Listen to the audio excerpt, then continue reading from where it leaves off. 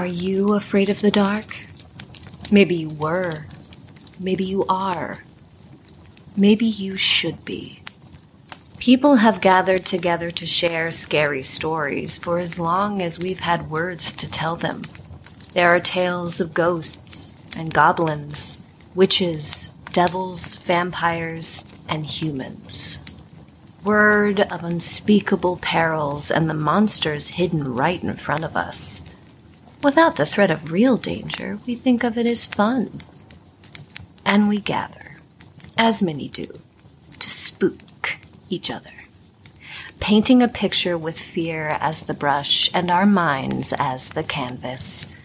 Separately, we're very different, but one thing draws us together: the dark. So we begin with the story of a girl kept in darkness. A girl who lived and died terribly. A girl named Sarah Bogan.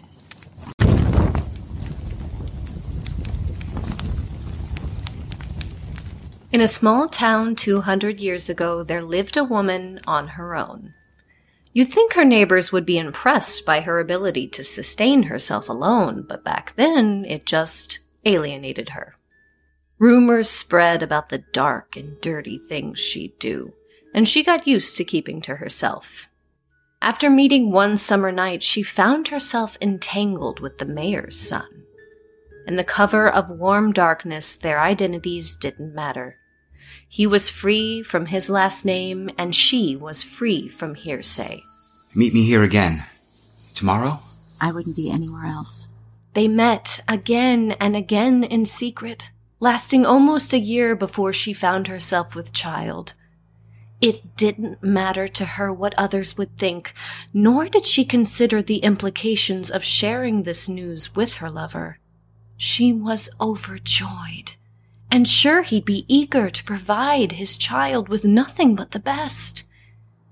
Yet when she delivered the news, his face went cold.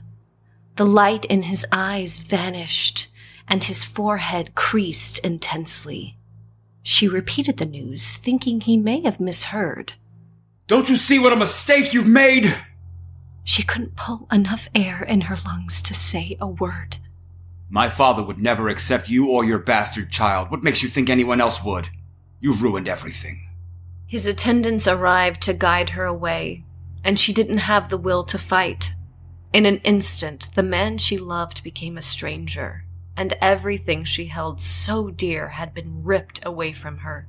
His eyes had said it all. She was no longer welcome here. With a heart shattered beyond repair, she collected her belongings and fled to the woods. There, she built a small shack with her own 2 hands, and by the time her daughter arrived, they had a suitable home. Despite the woman's best efforts, she saw her daughter as a nuisance, a reminder of the happy life she'd never live. As Sarah grew to walk and talk, her mother only resented her more. Sarah was banished to the dark and dingy cellar, a damp-infested pit underneath the house, and her mother lived above in solitude. Sarah was given only the smallest bits of sustenance to keep her alive, and over the years, she grew up in darkness, waiting for the days to pass, waiting for her mother to have a change of heart, waiting for anything, any sort of change, any sort of kindness. Many nights her mother would run away into the woods to fetch food or other goods. As soon as Sarah saw her disappear into the trees through the basement grate, she would wail to the sky. She was desperate for her cries to reach someone, anyone who could save her from her daily pain. She'd cry until her voice and energy had completely run their course and would fall asleep by the time her mother returned home by the light of the moon. But one night, someone did hear Sarah's calls. A group of children exploring the forest heard a terrible, painful sound and followed it as it got louder and louder. They found a shack of a house that barely stood out from the dense trees around it. the sounds were coming from the side of the building, where there was a small grated window no larger than a hat box. Through the rusted grating, the children could just make out the whites of Sarah's eyes. At first, she was afraid to speak to them. She had never met a strange face. But the children were kind. They asked her questions. Before she knew it, she shared her entire story of being locked away from her mother's abuse. The children listened silently to every word. When she was finished, they thanked her and told her they'd return one day. Whenever that was, she thought, it couldn't be soon enough. Not long after, an even larger group of children came to visit. Sarah was thrilled by the company, and since she had already shared her story, she made up something else. She pulled from her private hell of darkness and solitude, of crying out in vain, of never feeling love. The children devoured each and every word. As time passed, Sarah begged the children not to return so often. It was harder to keep them quiet, and they never knew when her mother could return. But the kids loved Sarah, and Sarah loved her audience. She'd remind them of the risk, and they'd distract her with fruits and candies before disappearing back into the trees, headed towards villages she'd never see herself. Then one night, Sarah's worst fear came true. Get away from there! Her mother shrieked, running towards the house, and the children gathered around the grate. They screamed and scattered, and Sarah knew to expect something dreadful as her mother descended the stairs. What did you tell them? What were you saying? It was nothing. I was telling them a story. You will never see those kids again. Sarah was frozen in fear. The last thing she saw was her mother picking up a metal spoon before her eyes were gouged from their sockets. After that, Sarah continued to cry out into the darkness, though of course there were no tears falling down her cheeks. Weeks passed, but the children did return. At first they were scared of her change in appearance, the stained bandages wrapped around her head, but they were easily distracted by another story, this time about the witch who lived upstairs. The children wanted to set her free, but didn't know how. One boy offered a scrap of parchment and a pencil, vowing to deliver a message for Sarah and return with help. She took the items, unsure of what to do with them, and though she thought she'd hidden them sufficiently, they were easily spotted when her mother reappeared the following morning. What is this? But Sarah didn't know. What are you doing with this? Who taught you to write? I just wanted to tell them a story. Give me your hands. But Sarah refused. Give me your hands. So Sarah did. And though she couldn't see it, her mother was holding a cleaver, which came down with such force that it cut through her wrists, even though it wasn't sharp at all. You'll never use those hands again. Her mother was gone. Unable to see and unable to use her hands for sight, Sarah began to waste away. The children hadn't come back in so long, and Sarah no longer wept to the sky. Much time passed before Sarah heard her mother heading back into town by moonlight. Then, a familiar rustle she hadn't heard in forever. The children had returned. With all of her strength, she rose and stepped towards the window, beckoning the children to respond, offering a story, a secret, anything to keep her company. But it wasn't a child who responded. It was her mother, who hadn't gone to town at all.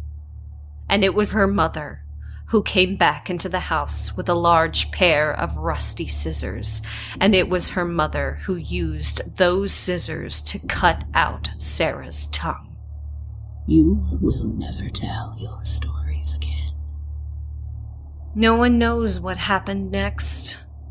Sarah, without her senses, likely withdrew into the darkness, and the children never returned until it was too late. Where the shack once stood was now a clearing burned into the middle of the woods. The same clearing where we sit tonight. Some say Sarah's mother finally had enough and decided to kill them both. Others think a brave child came back to put Sarah out of her misery. What we do know is that on the first anniversary of the fire, the children returned and built a campfire of their own. They told each other the stories that Sarah had shared, believing this to be the best way to honor her spirit. And thus, the tale of Sarah Boogie Woman was born. Some say if you come out here alone, you can hear Sarah wailing into the sky. Or if it's really quiet, you can catch the whisper of a creepy tale. Just make sure her mother never catches you.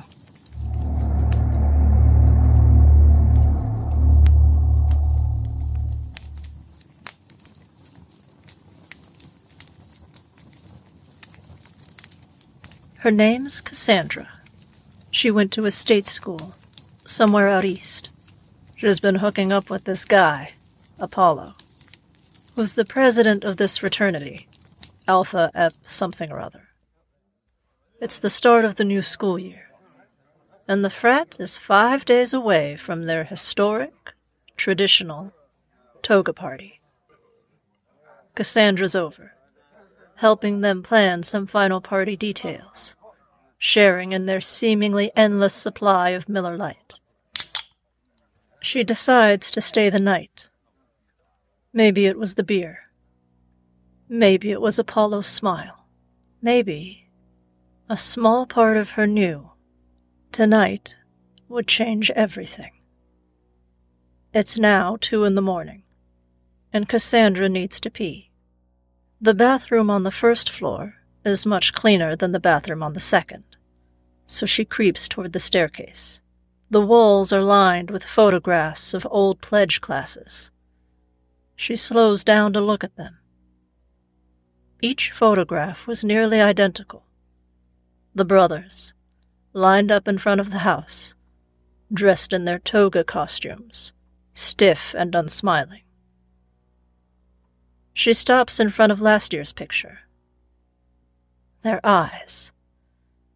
It's something in their eyes. She thinks about something her grandmother would always say. A photograph traps the soul. Cassandra peels away from the pictures. She still needs to pee. She reaches the staircase, left hand clinging to the banister, and begins to walk down, unable to stop thinking about the photographs. Why do all frat boys have such dead eyes? She's so distracted by their sad, stoic faces that she doesn't realize she's reached the bottom of the staircase until her foot falls onto the cold stone floor. She stumbles, rights herself, and realizes she isn't on the first floor at all. She's in the basement. I didn't know there was a basement. She slides her hand along the wall to search for a light switch, and the hair on the back of her neck stands up. The walls are covered in carpet. She flips the light switch on, only to immediately wish she hadn't. A dim light bulb, glowing red, sputters to life in the center of the room. The basement is filled with shit.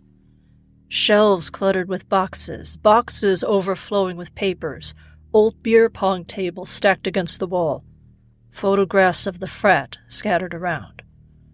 The steps of the house bare of brothers. But it's not the mess that makes Cassandra freeze. It's the stand in the middle of the room. More importantly, it's the box on top of it. She steps slowly towards it. The box seems like an ordinary cardboard box, but the red glow of the light bulb and the rickety stand it perches on give it something else. It feels ancient, otherworldly, like a shrine, but to something long forgotten by everyone but a few. Something inside of it calls out to her. She watches her hands move of their own accord, fingertips brushing against the cardboard lid, and as she opens it... How did you get down here? I took the stairs. Normally, his confident, easy gait strikes her as attractive, or at least familiar. But in the basement, in the red light, he looks menacing, like an angry god. You can look. She stares into the box. It's filled with slips of paper, each with something scrawled on it in the chicken scratch handwriting of a boy. She reaches in, pulling out one slip at a time. They all have a name. Roshni Desai, Paloma Green, Daniela Marquez. She stops. She doesn't want to find her own name. What is this? Tradition. Every Alpha Ep wannabe gets a name. Last person to get their name back in the box with proof loses. Proof of what? What the fuck? That is fucked, Apollo. What if someone doesn't want to play? It's not a game. We have to do this. You don't have to do anything. Do these girls even know their names are down here? It's not about the girls, Cass. It has nothing to do with them. Alpha Ep's been doing this forever. There's gotta be a loser. They get dissociated. We get to keep going. Get to keep going? There's always a cost. What the fuck are you talking about? Apollo, this is some fucked up hazing ritual. I can't let you do this. No one will believe you. Tradition is tradition, Cass. Come on. I'll take you home. Cassandra went to her roommate first, but her roommate only said, So they have a weird hazing ritual. What can we do about it? She went to her RA, but her RA only said, I understand why that might be stressful, but it's probably more innocent than you think. Besides, are you sure that's what you saw? She knows she's going to have to take matters into her own hands. The night of the party, she's gonna have to do something about the box. Steal it. Bring her own physical proof to the administration, or to the girls at the party, or to anyone that would believe her. She dresses in her costume, walks up the front steps of the house, and pushes her way inside. The music's blasting. The lights are dim. And everywhere she looks, she can see the brothers in their togas, like ghosts. She refuses every drink offered her, every joint, anything that could muddy her.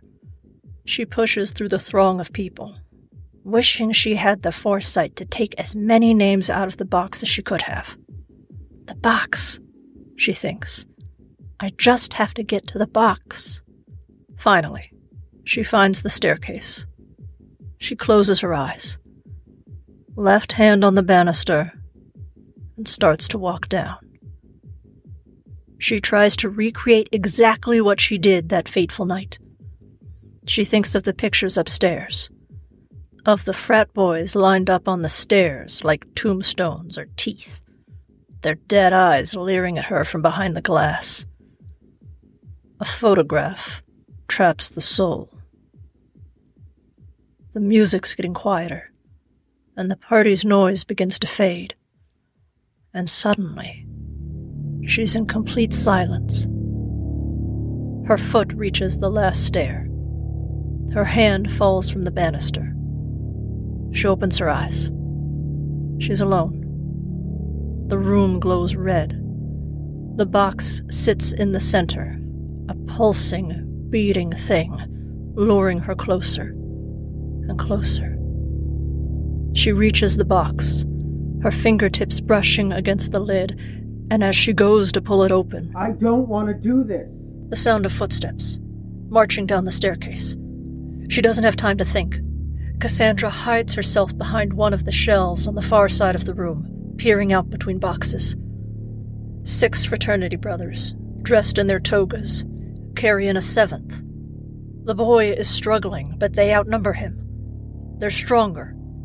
Their faces are hidden behind masks. White masks with no mouths. Just gaping eyes staring into nothing.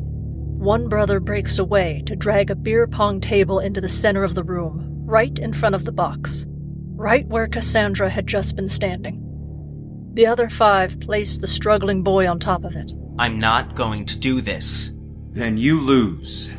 Cassandra watches as the brothers surround the table, strapping the boy down with something. Belts? Ropes? She can't tell. They move quickly, in unison, like they've rehearsed, or they've always known the movements.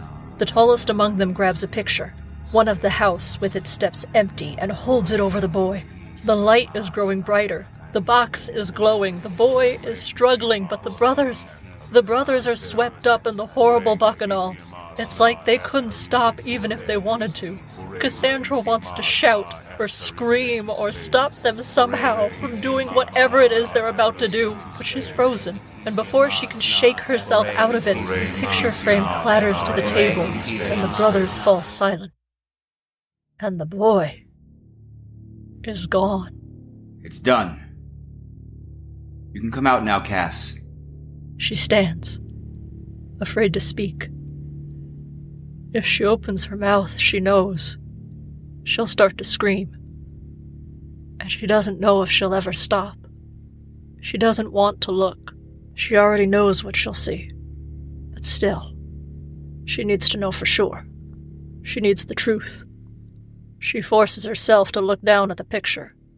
The boy, that was just strapped to the table, stares back at her from the painting. She swears she can still hear him screaming. There's always a cost. It's... Don't say it's tradition. necessary. He saved us. He didn't want to play your game. It's not a game. Come on, Cass. Party's waiting. The box glows, like a lighthouse or a lure. Empty for another year. Her plan seems so simplistic now, so hopeless. How could stealing a box of names stop whatever had been spreading like a plague below their feet? A photograph traps the soul. But her grandmother never specified whose soul. The subject of the photograph? The person who took it? Or the people who watched as it happened?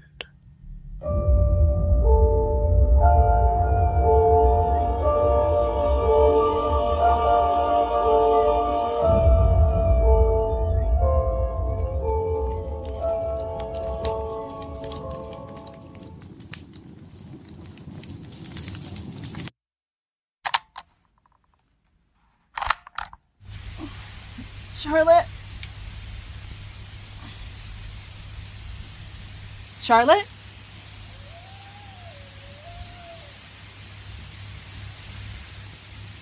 Charlotte's clearly not here. I assume she's gone jogging.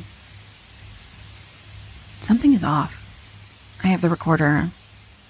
I'm talking to you, whoever you may be.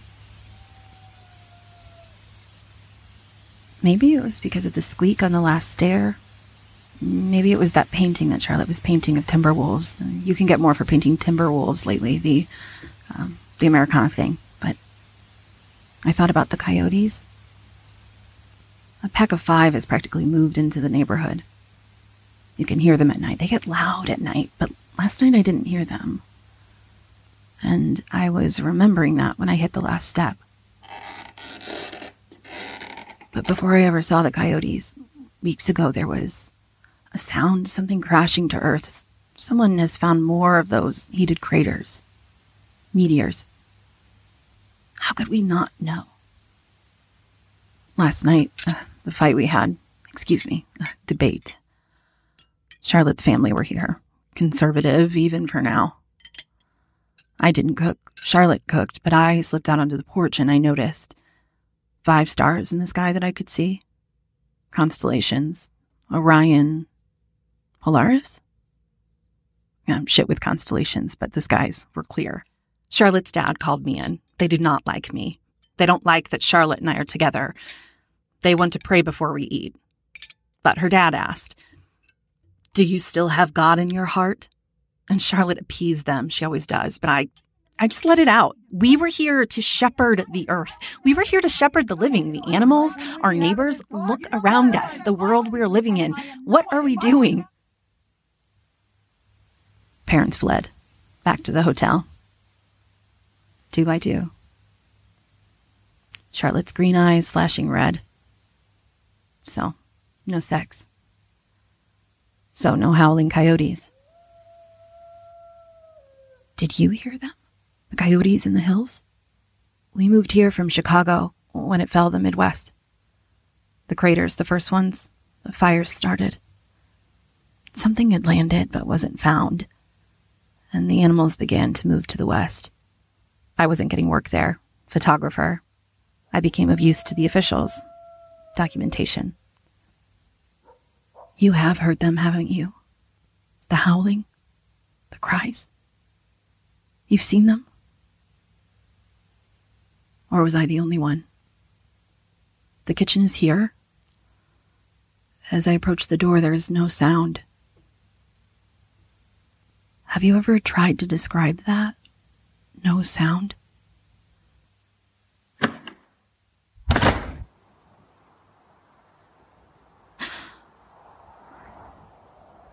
How do you describe a missing world? Black. Like someone had taken black charcoal like flame. Snuffed. My phone. Habit, no signal. I stand where the lawn was. I stand where the road used to be. The trees are burnt and black but tall. I walk. The sun. There is no sound. It is like the air is thick and takes in what I utter. I go where the road used to go, and I see what I used to see, and my feet are black like coal. The glint, thin, shining shapes, gleaming colors. Red, silver, blue. Wheels? Cars, thin like dimes, melted. The empty trees, the crows, the sparrows, watching me. I know all the birds and the owls and all that moves in the field.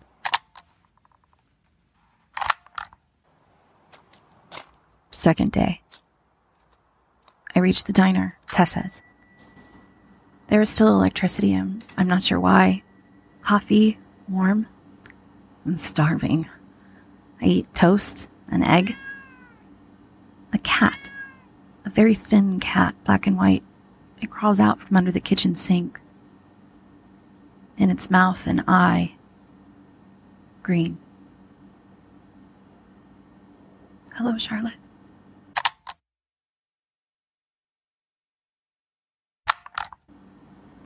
What frightens us is the anticipation of something that has happened, only you don't know. Time does not exist without change. How do you know you have changed? Third day. The eye is in my pocket. The cat follows. She stops and twitches. I scoop her up onto my shoulder. The houses are here, but hollow, black. Lights on. Lights on. No one home. No bodies. On the ground, I pass a symbol and a circle. Teeth and wings. Fourth day. I keep walking as if I know where I'm going. Before it all began, before I woke up and Charlotte was gone. Before the parents. Before the meters crashing to earth. Before the coyotes. That day at the station, I arrived to work. I was called. A pet dog at the gate. I brushed by and it woke up. The official tells me this man in front of me has done very, very bad things. The official is lying. They all do. Staring at the bloodied man, his grimace, a grin. I come closer and he opened his jaw. Was the dog at the gate watching? I saw the man's face. This isn't documentation. The official wants to remember this. Art was commissioned. Payment was given. They crushed his skull. I took his picture. The official, I assume, hung it in the living room, framed. And something in me spilled open, cracked.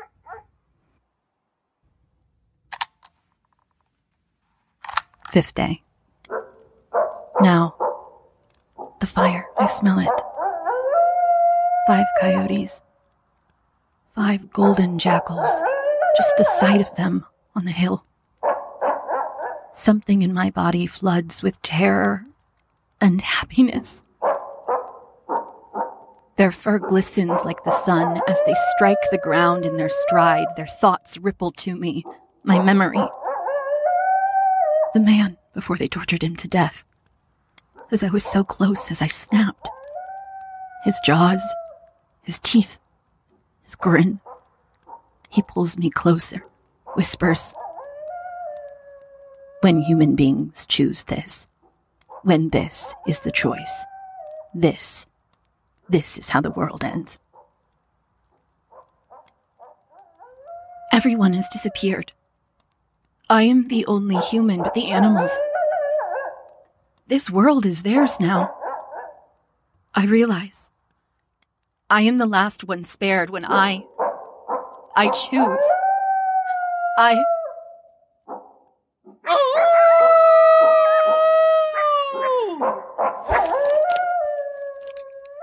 And out of my throat it comes. It climbs my skin, it ripples, it moves, and out of it, the reaching of claws from my skin, the flapping of wings out of my mouth, my jaws wide. Out of it crawls creature after creature, a repopulation of the earth. The cat crawls in. I don't know how, but it is happening. Through my jaws, through my crooked teeth, my very skull, I crack open the cat. She calls them.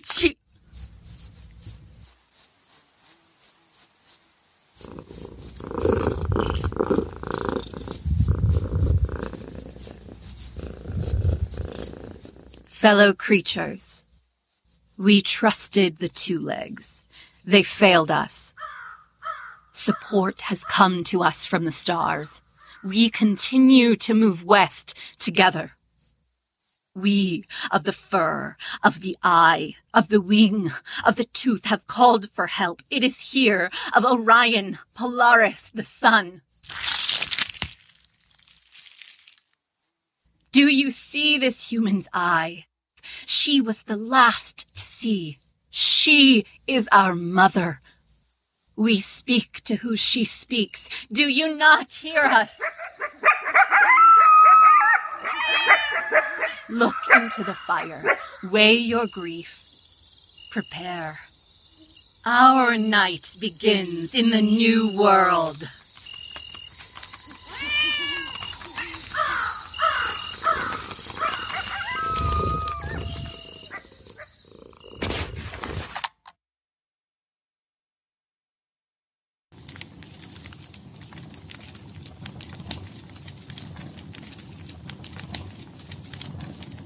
My mom was watching Jessie, our newborn, and my wife and I were on our way to see a house we hoped to rent.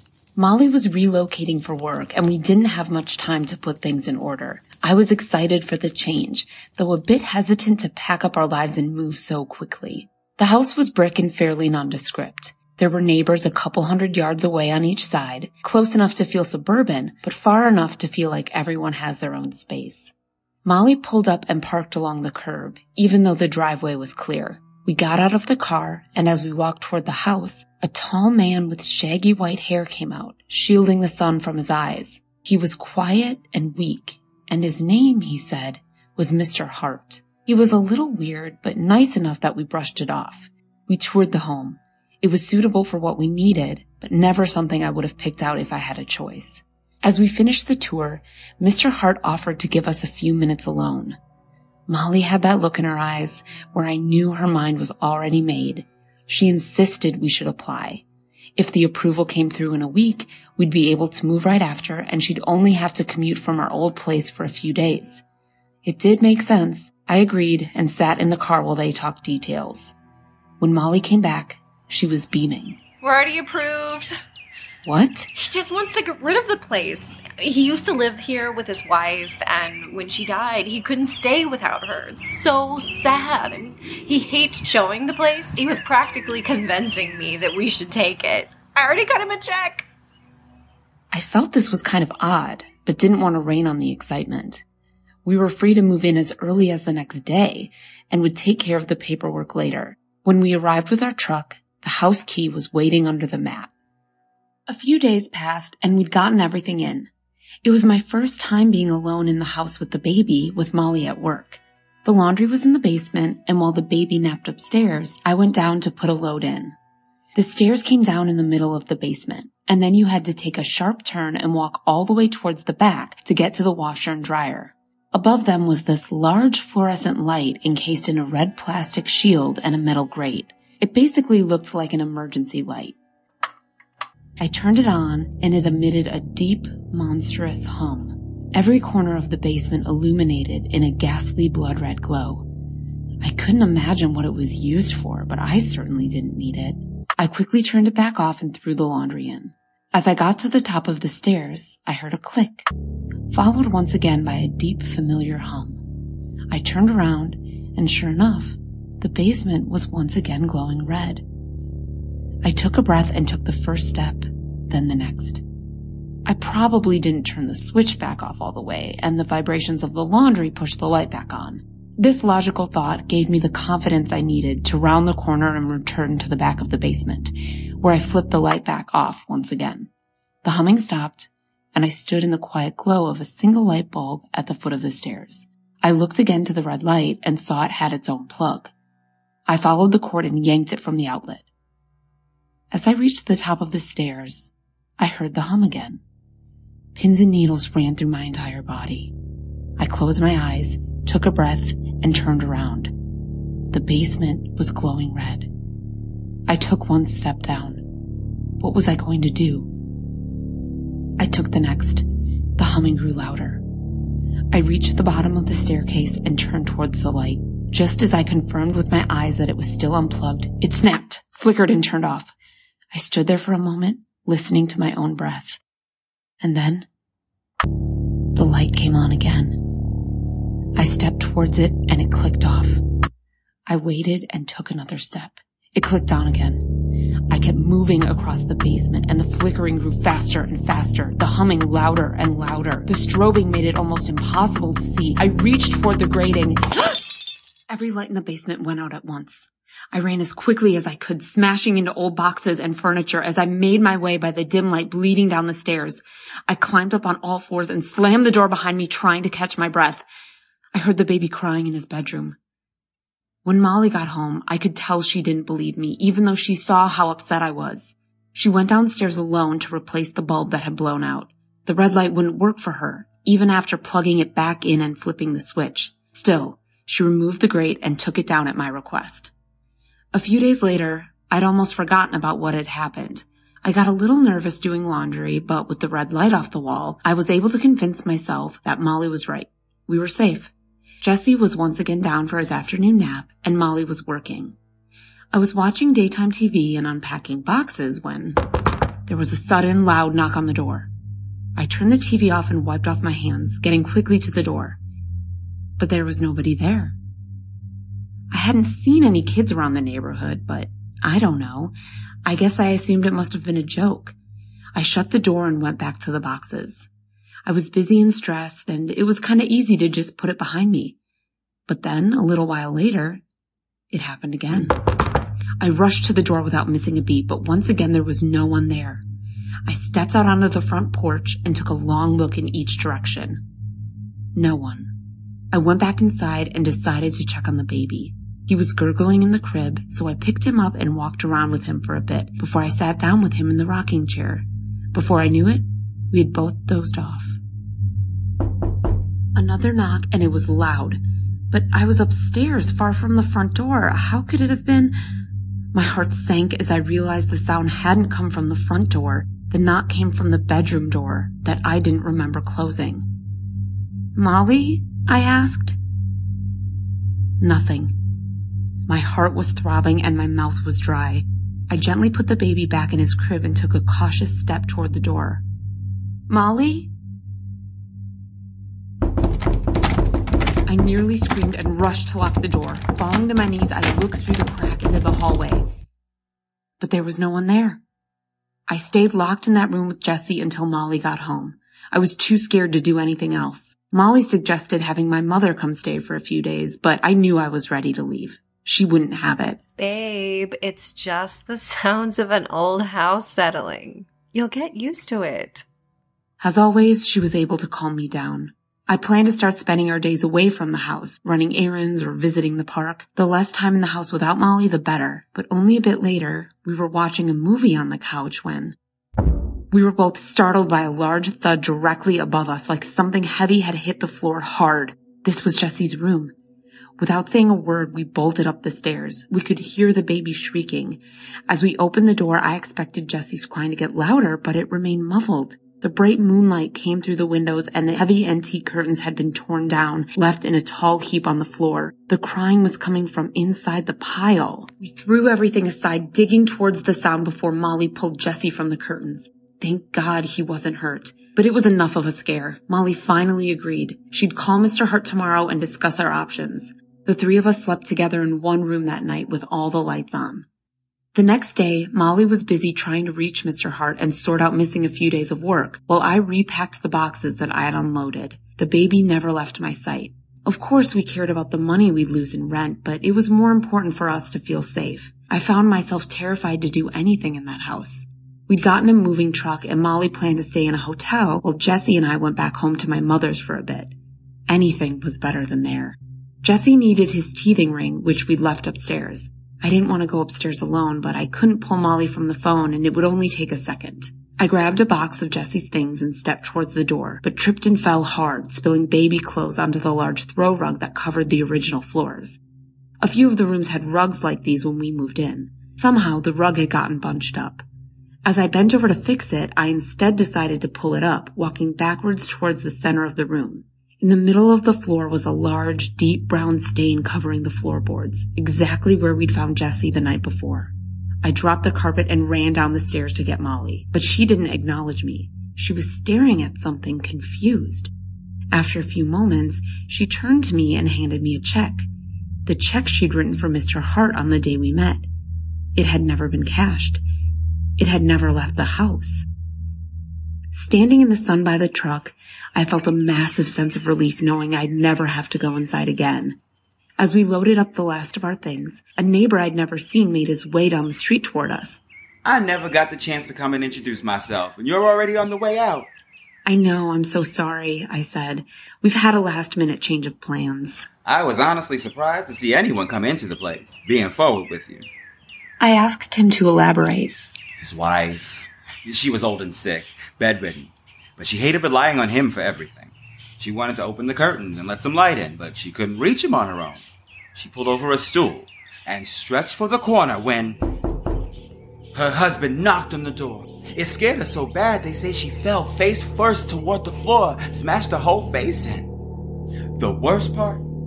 Her husband somehow didn't hear a thing, so he assumed she was asleep. He went downstairs and made dinner while she bled out on the floor. Do you know which room this was? She had the room upstairs, in the front of the house. His eyes lifted to the windows of the room that, until today, had belonged to my infant son. I felt sick. Thanks for telling me, I said. That poor old man, it's so terrible. But I wish he had mentioned all that to us when we met him.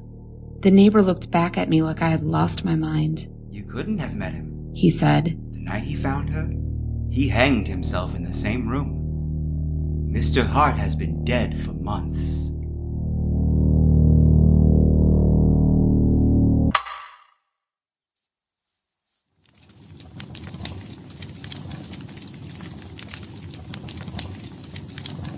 Once upon a time, there was a beautiful young girl who lived deep in the dark, dark forest. Her name was Mary. Mary was the mirror image of her doting, adoring mother. They shared rich auburn hair, shiny blue eyes, and a laugh like wind chimes. Though they lived far from any village, they were content. Her mother filled her childhood with every trinket, every toy, every tiny bit of joy she could provide her beloved daughter. Every day, the little girl would wander through the wood, picking berries and herbs. Every night, her mother would make her daughter tea and read until she fell asleep. Though Mary loved her mother, sometimes she would grow lonely. And during those times, she learned to make friends in the forest. Fairies, unicorns, imaginary friends. She loved the woods, but she knew to fear it too. Witches ride at night, her mother would tell her, wrapping her arms of protection around Mary's shuddering shoulders. Monsters awake from their slumber, and wolves devour all they find. At age 11, Mary and her mother had a fight, in front of the same fire, reading the same stories, drinking the same tea as they did night after night after night. Mary told her mother she was bored, that she never let her go anywhere, that she was going crazy. And for a moment, her mother's eyes flashed with something Mary had never seen before. Something like fire. But as soon as it was there, it was gone, and Mary's mother sobbed. That night, Mary took the teacups into the kitchen, and in that kind of silent, petty revenge teenagers excel in, she dumped the rest of her tea out instead of finishing it. And that's the night she heard the monster. Mary had never woken up in the middle of the night before, but here she was, awake, with the shining moon high overhead. She wondered at the vastness of the night sky, her breath fogging the glass in her window. And then she heard it. It came from directly below Mary's bedroom.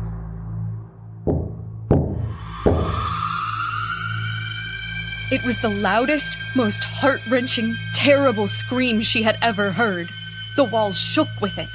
Birds fled the trees, flying across the moon. Whatever it was, it screamed, and it screamed, and it screamed. Mary buried her face into her pillow, plugging her ears with all her might. But the screaming continued to haunt her, and she lied awake until she saw the sun. Mother, did you hear the wailing last night? The plate her mother was drying had fallen to the floor. My dearest, you must have had a nightmare. No, I was awake. I kept hearing the most horrible sounds. Mary's mother raced to her beloved daughter and wrapped her in her arms. Oh, my darling, you heard one of the monsters of the forest. Like I've told you, the night is when they rule this earthly plane.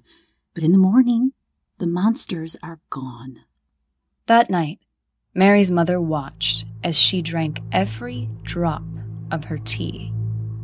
That convinced her. Mary didn't know why her mother was drugging her asleep, but she was determined to find out.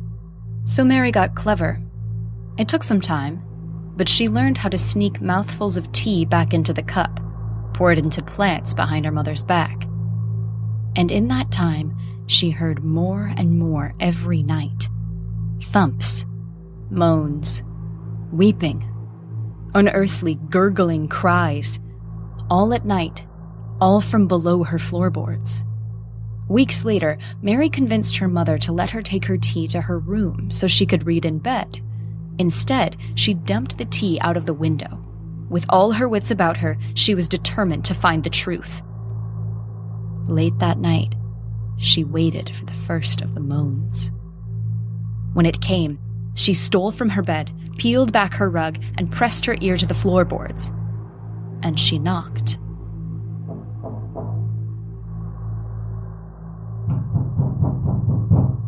It heard her. Hello? The sounds were moving. Keeping her ear to the floor, she followed the thumps across the floorboards, up the wall, out her door and down the hall, and there they stopped. Mary's mother was a weaver, and her masterpiece tapestry hung in the hallway. It told the story of a blue-eyed princess falling in love with a prince with corn-blonde hair and eyes green as emeralds. It came from right behind the tapestry. But how? Mary's fingers found the edges of the fairy tale tapestry and peeled them back. A door. Mary reached for the handle, took a deep breath, and pulled. Darkness. She grabbed an oil lamp, lit it, and made her way down the narrow, secret passageway. Colder and colder with each dirty stone step. The light from the oil lamp reached into the shadows, embracing and exposing the space within. It was a room the exact size of Mary's, but inverse. Instead of a goose-feather bed, there was a filthy pile of straw. The room's only decoration were 2 framed pictures, lit by the light of the moon creeping in from a single barred grate, serving as its only window. Mary crept to the pictures, raising her lamp to the first. It was her mother, younger, happier, with a handsome, gorgeous man. A man with hair blonde as corn, eyes green as emeralds. The second picture was her mother as well, looking worn, tired, a forced smile but fury in her eyes, flanked by 2 little girls, young enough not to remember that day. One the spitting image of her mother, the other with hair the color of corn and eyes green as emeralds. Suddenly, Mary knew she was not alone. As she slowly turned her head, she saw her. It was like looking into a cursed, inverted mirror. The bloody, mangled girl stumbled her way to Mary. Bruised arms reached out for her as if to grasp her, if they could. She didn't have any hands. Mary's hands shook, but her heart swelled, and she placed her hands on the bloody, eyeless face of her sister. And Mary realized she had been mistaken. The monster had been living upstairs the whole time. Mary grasped her sister tight as low, gurgling sobs escaped her tongueless mouth. Mary whispered into her undamaged ears, "I'll get you out of here, I promise." And for a moment, it seemed possible. Beautifully possible. But then they heard wind chimes. The monster had found them. "Mary, sweetest, go back upstairs." We know there was a struggle. "No, not without my sister." And there was a knife. "You were never meant to know." And Mary failed to save her sister. But oil lamps are fickle things. And straw is so flammable. And teenage girls are strong creatures, especially when they have watched a sister die. And doors are so easily locked.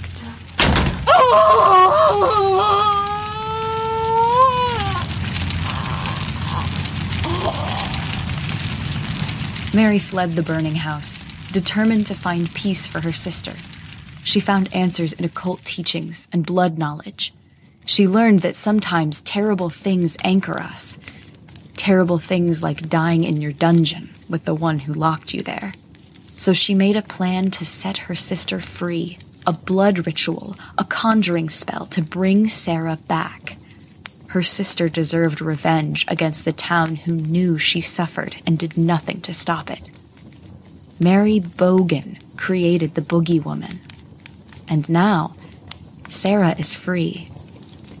Sarah is free. Sarah is free.